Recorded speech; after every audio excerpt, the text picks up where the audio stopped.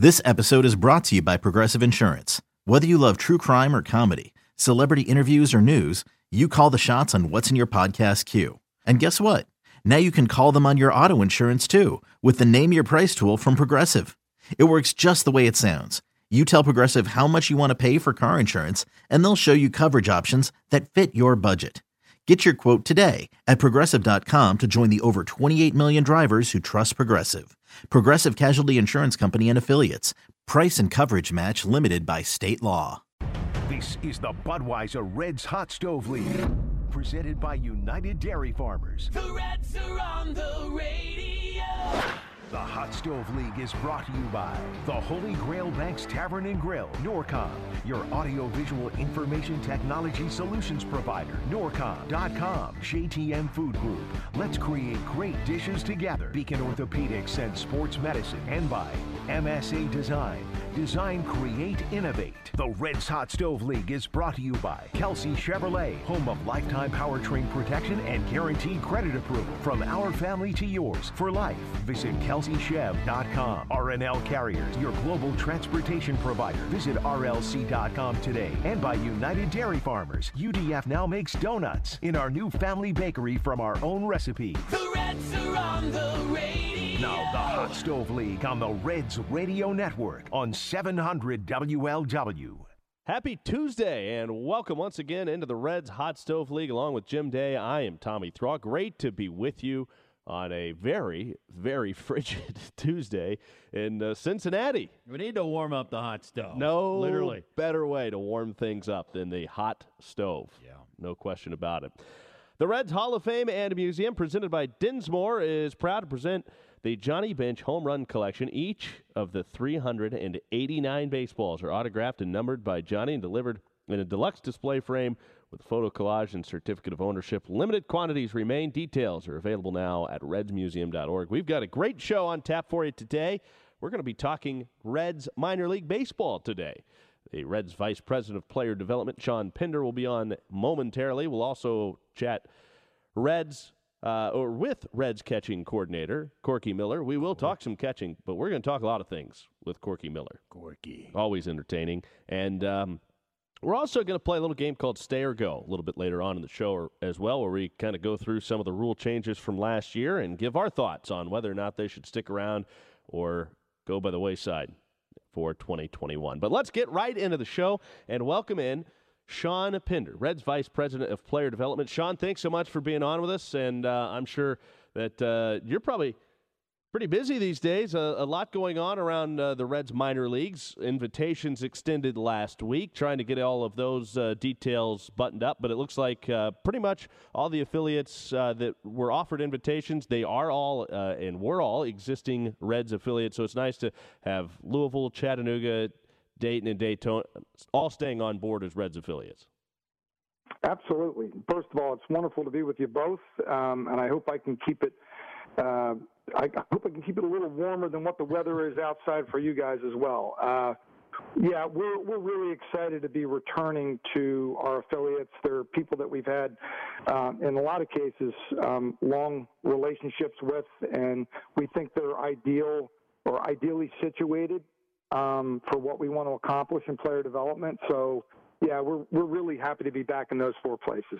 Can you take us through, just real quick, a synopsis? This invitation process, I'm sure, is something new for a lot of people. It sounds a little different. How does all that play out? Yeah, it's new for all of us. Certainly, to my knowledge, Major League Baseball has created a system whereby as affiliates of the Reds, these four teams were given invitations, and I'm sure at this point in time, those clubs are determining, the legality and their own processes, as to whether or not they'll accept. Obviously, we're very optimistic that we'll accept, but we don't know that at this point. But we do know that we've had great relationships with them. I think they feel very strongly about being an affiliate of the Reds, and we're certainly optimistic and looking forward to a continued relationship with those guys. Well, optimism, we all need optimism. What was it like in 2020 where there was no minor league season? What was it like for you, other front office types, and everyone involved with these affiliates that you're in touch with, it had to be just the most unusual of circumstances. Yeah, I mean, I've been, been blessed to be in professional baseball since I've been 21. So 39 years. I mean, I don't have anything to even compare it to because there was just so much of not knowing what to do with all this extra time and waiting for answers that obviously didn't come for very difficult reasons. But we did a great job as an organization of staying in touch with our affiliates. And we did a great job, I think, of staying in touch with our kids remotely. The one great thing about the new technology is we've been able to, stay in touch with a lot of folks on things that we wouldn't normally be able to do between PowerPoints and video demonstrations. And I know that I was fortunate to speak to all of our affiliates about every 2 to 3 weeks, trying to give them updates of really what we knew. So I think we've done a good job, and I think they're comfortable with the conversations, but it's still the unknown, right? Like we know where we want to go, and I believe that we'll certainly be in Louisville and Chattanooga and Daytona and Dayton. But at this point in time, we don't really know what 2021 is going to look like yet. Sean Pinder, Reds VP of Player Development, on with us on the Reds Hot Stove. And Sean, you talk about 2020 being such an unusual year, but a lot of people kind of overlook how valuable the time is for so many minor league players in development and how important each year can be. And for a lot of players, there comes a point where that year is their last year. I'm sure there were a lot of players whose last year would have been last year during 2020, and now they don't get a chance to play that. So how do you kind of offset the time lost from development from last year? Yeah, it's a great question. It's one that we've contemplated and done more than contemplate. We've really made contingency plans on a number of different fronts, but specific to the time that they lost. Look, there's no way to make up for lost at-bats, lost innings, pitched.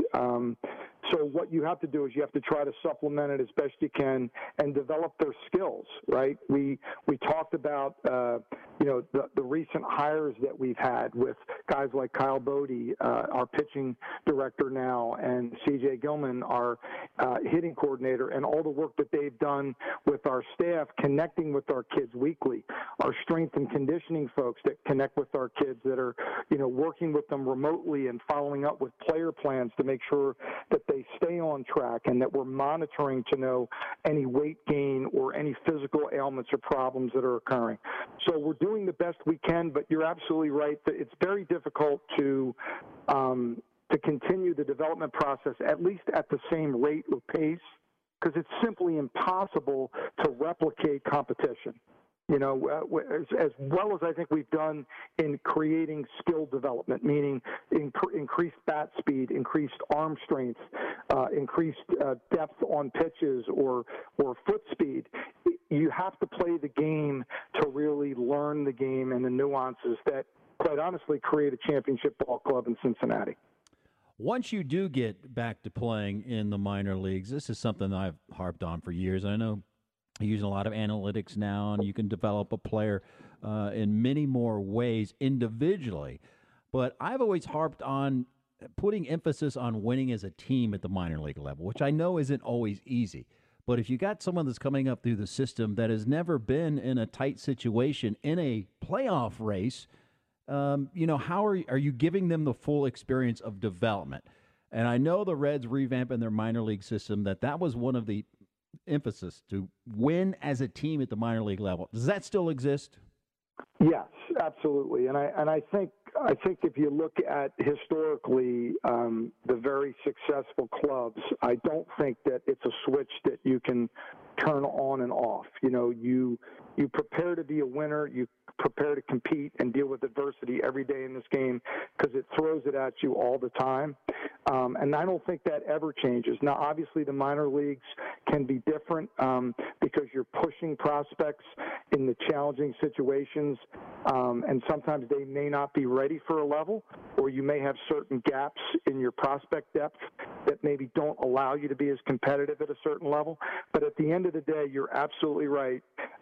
Look, the whole aspect of what we try to do in the minor leagues is to create championship caliber players, and that means that they have to compete to win.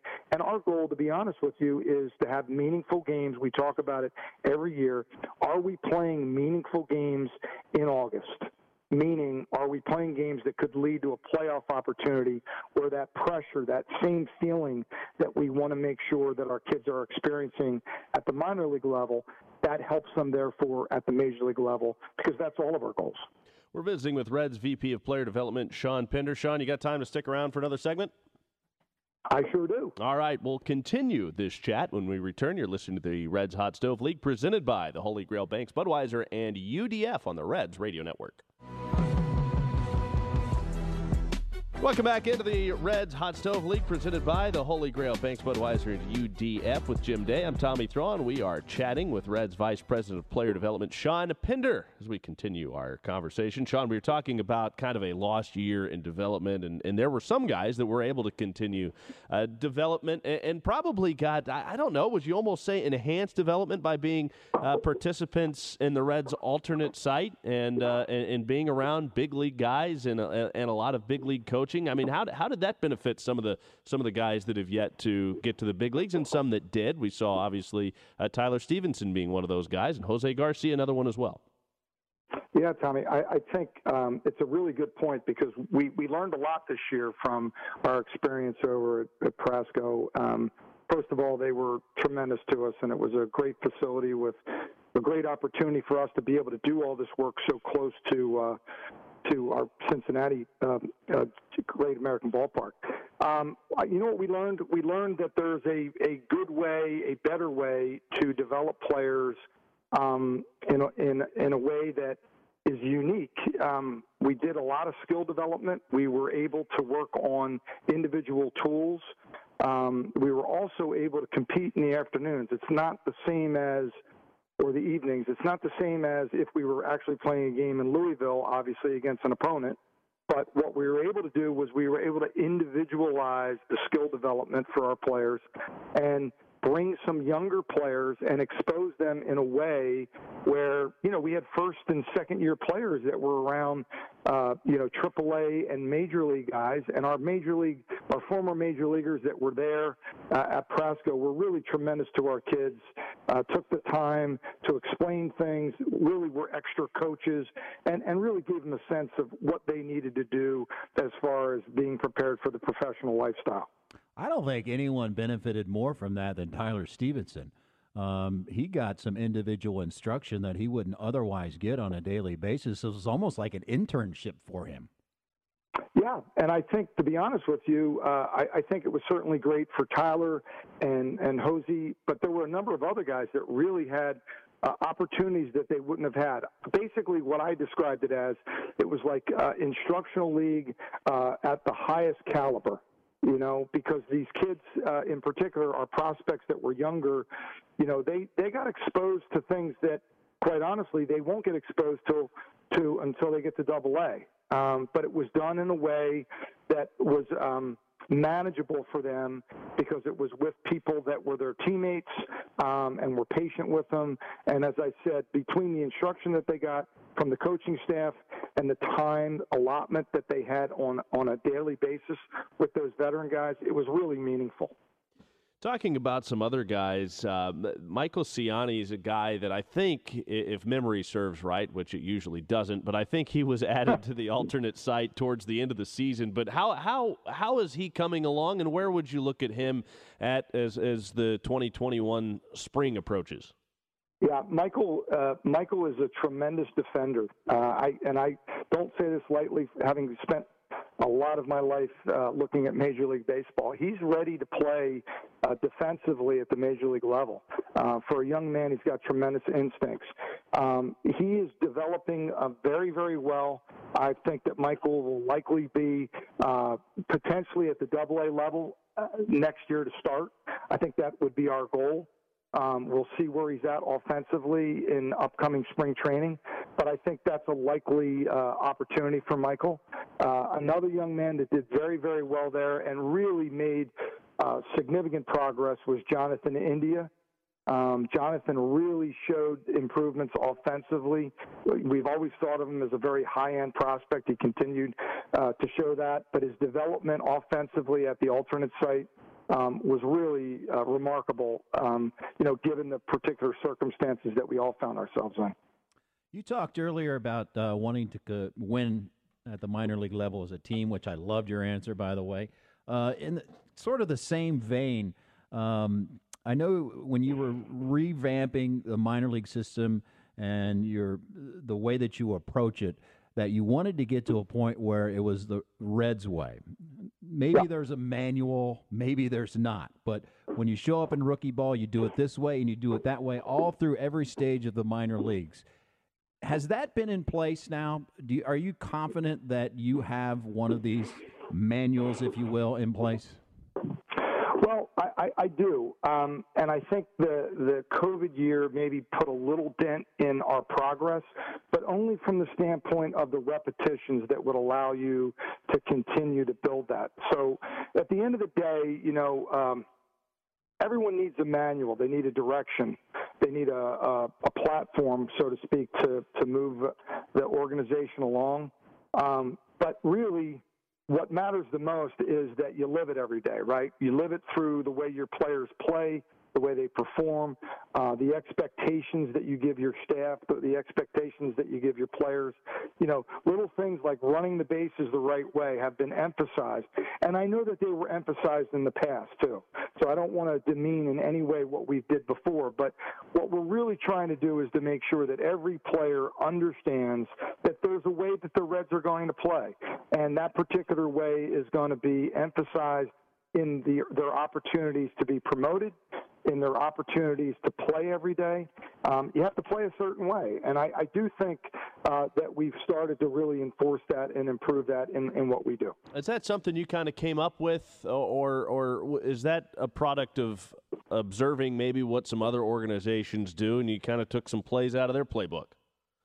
Yeah, I think a little bit of everything. I'm blessed in that I had a lot of great teachers in the game, including, many in our own organization, including guys like Eric Davis and, Barry Larkin and Billy Doran and Mario Soto, who were special assistants for us.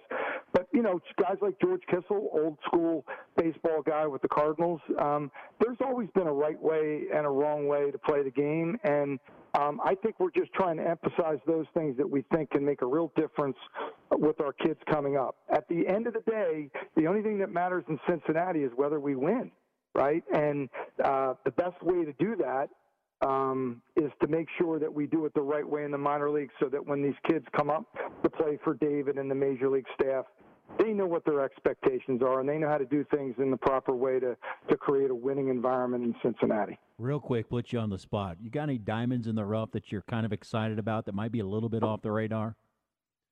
Well, it's interesting. Like, you get all these top 30 prospects, and I remember that Jose Garcia was a guy that was way down our list, and now he's way up our list as he should be. There's a couple guys that I think really stand out. One guy that we did not talk about, today, or at least to this point, and there's a number, like I said, that I can refer to. But we talked about Mike Ciani. We've got a young guy that we actually signed late this year, Jacob Hurtubise, who has got a chance to be a really nice player that we signed late. Awesome. We will keep an eye on him. Well, Sean, thanks so much for the time. Certainly appreciate it. Thanks, Sean. You. All right, take care, guys. All right, you too. Happy holidays. That is Reds Vice President of Player Development, Sean Pinder, joining us. I like that guy. He's outstanding. Great stuff from him, as always. Another guy we like to talk to, Corky Miller, will join the show next. Also, we'll play Stay or Go coming up at the bottom of the show. This is the Reds Hot Stove League, presented by the Holy Grail Banks, Budweiser, and UDF on the Reds Radio Network. Welcome back into the Reds Hot Stove League, presented as always by the Holy Grail Banks, Budweiser, and UDF. Surprise your favorite Reds fan with a digital photo of a message of the Great American Ballpark scoreboard for a limited time. Purchase customized messages with a donation to the Reds Community Fund. Order now at reds.com/gift message. We are talking Reds minor leagues today. We had Sean Pinder on in the first half hour, and now we are delighted beyond words to be joined by our good friend, Reds catching coordinator, Corky Miller. Corky, how's the offseason treating you? Oh, it's getting cold, so it's getting worse. But, when the cold comes, spring training's right around the corner. It has been kind of a long off season for you because there was no minor league season, but you still found a way to keep busy. You did a little managing this past season. Yeah, that's right. Out in Joliet, with the Frontier League, they had kind of made a 4-team league out of Joliet and had everybody there, and I got to manage 27, 26 games. So that was good for me. What was it like managing? You've managed many games in your mind and managed games behind the plate, but being on the spot and you have to think 3 moves ahead, what was it like? It was easier than I thought. It wasn't as entailed as maybe a regular season would go, just because, we only played 4 games a week. Friday, Saturday, Sundays might have been the tough ones, and I had a bunch of guys from the bullpen that could throw 3 days in a row, so it was nice. Pretty easy that way. The only tough part was making sure I got all the guys in, and trying to mix in some practices during the week. But yeah, it was good. I liked it. It was, I could see the whole part of the starting pitcher and getting their pitch count and trying to figure out, what I'm going to do in the 6th inning and the 3rd inning. So, it gave me a little bit of insight, and I enjoyed it. And it's not something that I haven't done thinking about games, or even when I was catching, going like, all right, well, this guy's probably only going to go 5, who's going to come in after, and how do I, try to plan for that. When you were a Red, I made the prediction at the time that you would one day manage the Cincinnati Reds. I said it on the air. What do you think? Is this something that, I'm not saying to be the manager of the Reds, anyone would want to do that, but is managing it of any type in your future? Is that the direction you want to go? Yeah, I would enjoy that. Obviously David's doing a great job there, and he's just another guy I get to kind of be around and try to see what he's doing and see how he treats the team. I've been with some great managers, as Dusty and Bobby Cox and Jose Guillen and Ron Gottenheimer and Terry Francona. Like those guys, I just paid attention to what they're doing, and it would be an honor to do that in Cincinnati down the road. But yeah, I would like to do that at some point. But I really love what I'm doing now with our young guys. At what point in your career did you realize, hey, coaching's in my future, whether that's managing or kind of the role that you're in now? What point did you realize that's what you want to do after you're done playing? Yeah, when everybody started telling me that in 2004 and 2005, asking me like, well, when are you going to manage? And, I would always say, well, when you guys stop giving me jobs to play, and obviously I was another 10 or 11 years after that, 15 years after that, I guess. I don't know. It was always part of my thought process of being in this game at some way, in some form. And, playing as long as I did, it kept getting pushed back.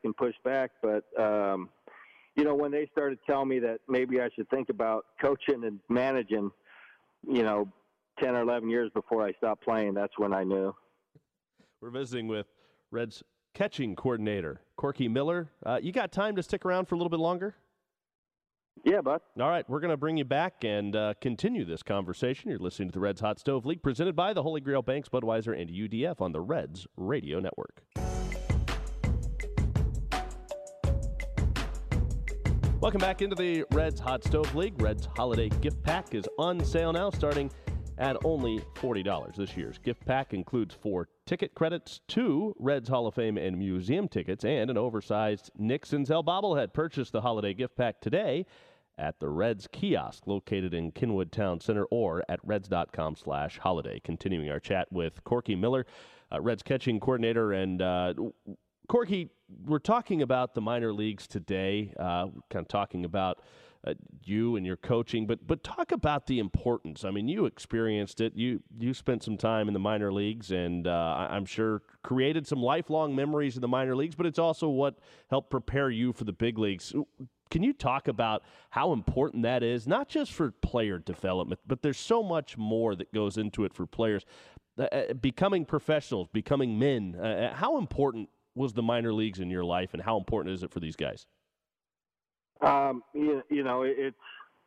It's indescribable, kind of. We still, the friendships that you make, the lessons that you learn, whether you're in the minor leagues for 17 years, kind of like I was, or 2 years, you're gonna learn lessons on how a lot of the stuff that you feel and see in the clubhouse, that can just relate to almost anything in your life, whether you're going to work in an office setting or you're working, construction, or you're working, giving lessons or something. It's just something that you can't take away from the people that do it. And, I still, we still have a group chats and fantasy football leagues with guys that I played with in the minor leagues, and, Adam Dunn and Austin Kearns and Brandon Larson, guys like that, where a lot of our fond memories were, made in the minor leagues, even though we played together in the big leagues. So it's something that is undescribable, and the clubhouse atmosphere, like, you guys would know, but maybe the average fan wouldn't, what goes on inside the clubhouse and the camaraderie and just, the people that are in there to give you insight on life. And that's not even talking about the development, like you said, and the games that you learn from when you're playing. Well, the minor leagues were good to you. There are very few people that through the minor leagues become the prince of a city, and you are the prince of Louisville. I've never seen anyone loved so much in the city of Louisville, Corky. I want to talk to you particularly about development, though. You got a very raw Tyler Stevenson. You were one of the guys that was put in charge of molding Tyler Stevenson, drafted out of high school, raw talent, but he needed to be honed in. Twofold question. When he was called up and they gave him 37, which happened to be your number, and he gave you a lot of credit for his development, how pleased are you at his development, what you saw at the big league level, and his future? What do you think? You're right. I had actually played in 14 and kind of transitioned into coaching later on in that year, and he was drafted that year. So I was out in Billings when he came, and it was. I mean, you could see the power that he had, when he was batting, and the offensive stuff that he had. The defensive stuff was real questionable, but through just a lot of talking and letting him decide what he wanted to do and how he wanted to go about stuff, was on him. It wasn't do this, do that, or you're not going to make it. It was just kind of, trying to find out what worked for him as a bigger dude, a guy with some longer arms, longer legs, somebody that really didn't have to catch, the kind of stuff that he was going to have to catch in pro ball. But he matured faster than a lot of people gave him credit for, or what they projected him as. And, that was just a lot of talking, a lot of trial and error, and trying to figure out what he's going to do. And he's still in that process. Him going up last year, and he had my number, and I didn't even know. And I think he texted the catching group and talked about it and just started laughing. And, Rick Stowe down there, he's great, and he knows that stuff, and he knows what he's doing. But, him and his first game, I mean, unbelievable. You can't draw it up any better. But, he's matured. He's watched Tucker and Kurt and guys like that as well, and being at big league camp for a couple of years helped him out. And, JR being on him enough is something that, he's not going to give away, and he's just going to, get better and better. Corky, certainly appreciate the time. Unfortunately, we are out of it, and thanks so much for coming on with us, and I'm sure we'll talk again down the line. Yeah, man. Good luck, guys. All right, thank Thanks, you. That's Corky. Corky Miller, Reds catching coordinator. We'll wrap it up after this. It's the Reds Hot Stove League on the Reds Radio Network. Welcome back to the Reds Hot Stove, presented by the Holy Grail Banks, Budweiser, and UDF. Want to make note of this. The Players Alliance Pull-Up Neighbor Tour will stop in Cincinnati on Thursday. What a cool deal this is going to be at the Corinthian Baptist Church in Bond Hill. Again, that'll be on Thursday from 2 to 4. Players Alliance, nonprofit organization. There's more than 150 active and former Major League players that are a part of this and partnering up with Pull Up Neighbor. They'll be distributing things like face mask, hand sanitizer, cleaning supplies, basically COVID-19 supplies. They'll have baseball gear as well, box of shelf-stable food from the Free Store Food Bank, and Cincinnati Reds promotional items as well. Cool thing. Again, that is going to be at the Corinthian Baptist Church in Bond Hill on Thursday from 2 to 4. Wrapping things up here on the Reds Hot Stove with Jim Day. I'm Tommy Thrall. Jim, let's play a little game called Stay or Go. Are there prizes? None. Oh. No. It's the Reds Hot Stove. Well, Or not. thought I'd ask. And what? I'll give you a handshake. How about that? Okay. Or the No, we're not allowed to do 2020, handshakes. 2020 elbow bump. There we go. go. All right, let's start. Basically, it's simple. I'm going to throw out one of the rules from 2020. You tell me stay or go. Oh, so I'm going to make people mad. Okay. Yeah. Well, I'll give my opinion, too, Oh, so good. that way I Okay. can make people mad just All the right. same. Let's start with the 3-batter minimum. This wasn't just a 2020 rule. This is a new rule that was going to be implemented this Yeah. year. Stay or go, 3-batter rule. Pitcher has to face 3 batters. I would say stay. I don't think it came into play as much as we thought it would. There were a few instances where it did, but any time that you can cut down on the amount of times that a manager slowly walks to the mound and makes a pitching change, I think it's good. We need to speed up pace of play. Okay, I don't disagree with that entirely, although I didn't like the rule. I think there's better ways to do that. I say get that one out. Let's find another way. I Nice. think there's better ways to go Disagreement right about it. off the bat. Right away. All right, runner at second base to start extra innings. Stay or go? Oh, this is a tough one for me. For the regular season only, stay. I agree with that. The reason I like it, I actually liked the rule. I won't just say that I'm okay with it. I like it because it takes the home run derby away from extra innings. Yeah, it does. There's actually more strategy with this. Bit gimmicky, bit tough on the pitcher. A little tough on the pitcher, but it's not charged an earned run to the pitcher. I ended but up. we've got to the point in the game where we're like giving second base away free because very few people reach second base. Well, I like it. I think it actually For the regular increases the strategy. season, to do away with 15-inning games, all for it. Perfect.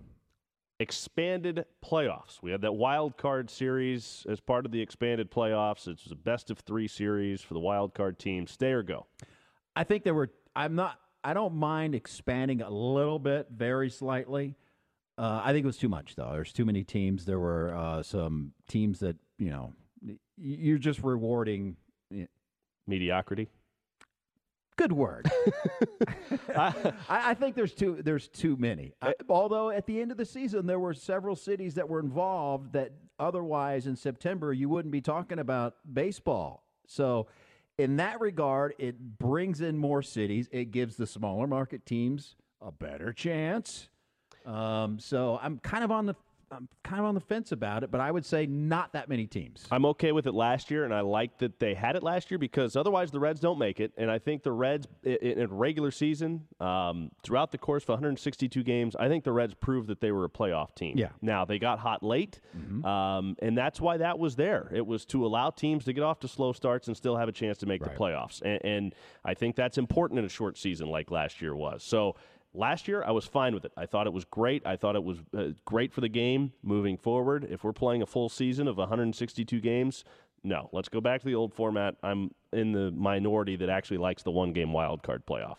You make the playoffs, win your division. Yeah, no, I understand that. It's just in September, there were a lot more cities and a lot more teams, a lot more fan bases that were engaged where they otherwise wouldn't be. That is huge. I do like that. But, and I think you have to see with fans of the stadium, does it make an impact? Are cities really getting excited about their team if they're a sub-500 team well, I think on the cusp of making the playoffs? It brings the fans definitely excitement, but it puts you in the news cycle that you wouldn't otherwise be in. That is a good point.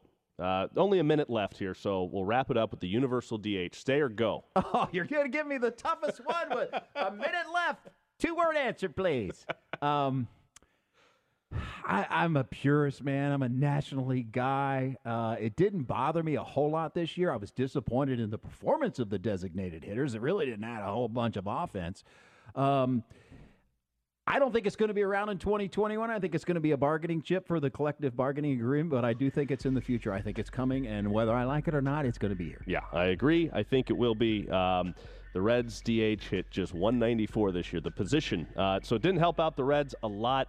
I actually didn't miss pitchers hitting like I thought I would. I really thought I'd miss that traditional National League style. We are out of time. Big thanks to Sean Pinder for stopping by and joining us, the Reds VP of Player Development. As always, a big thanks.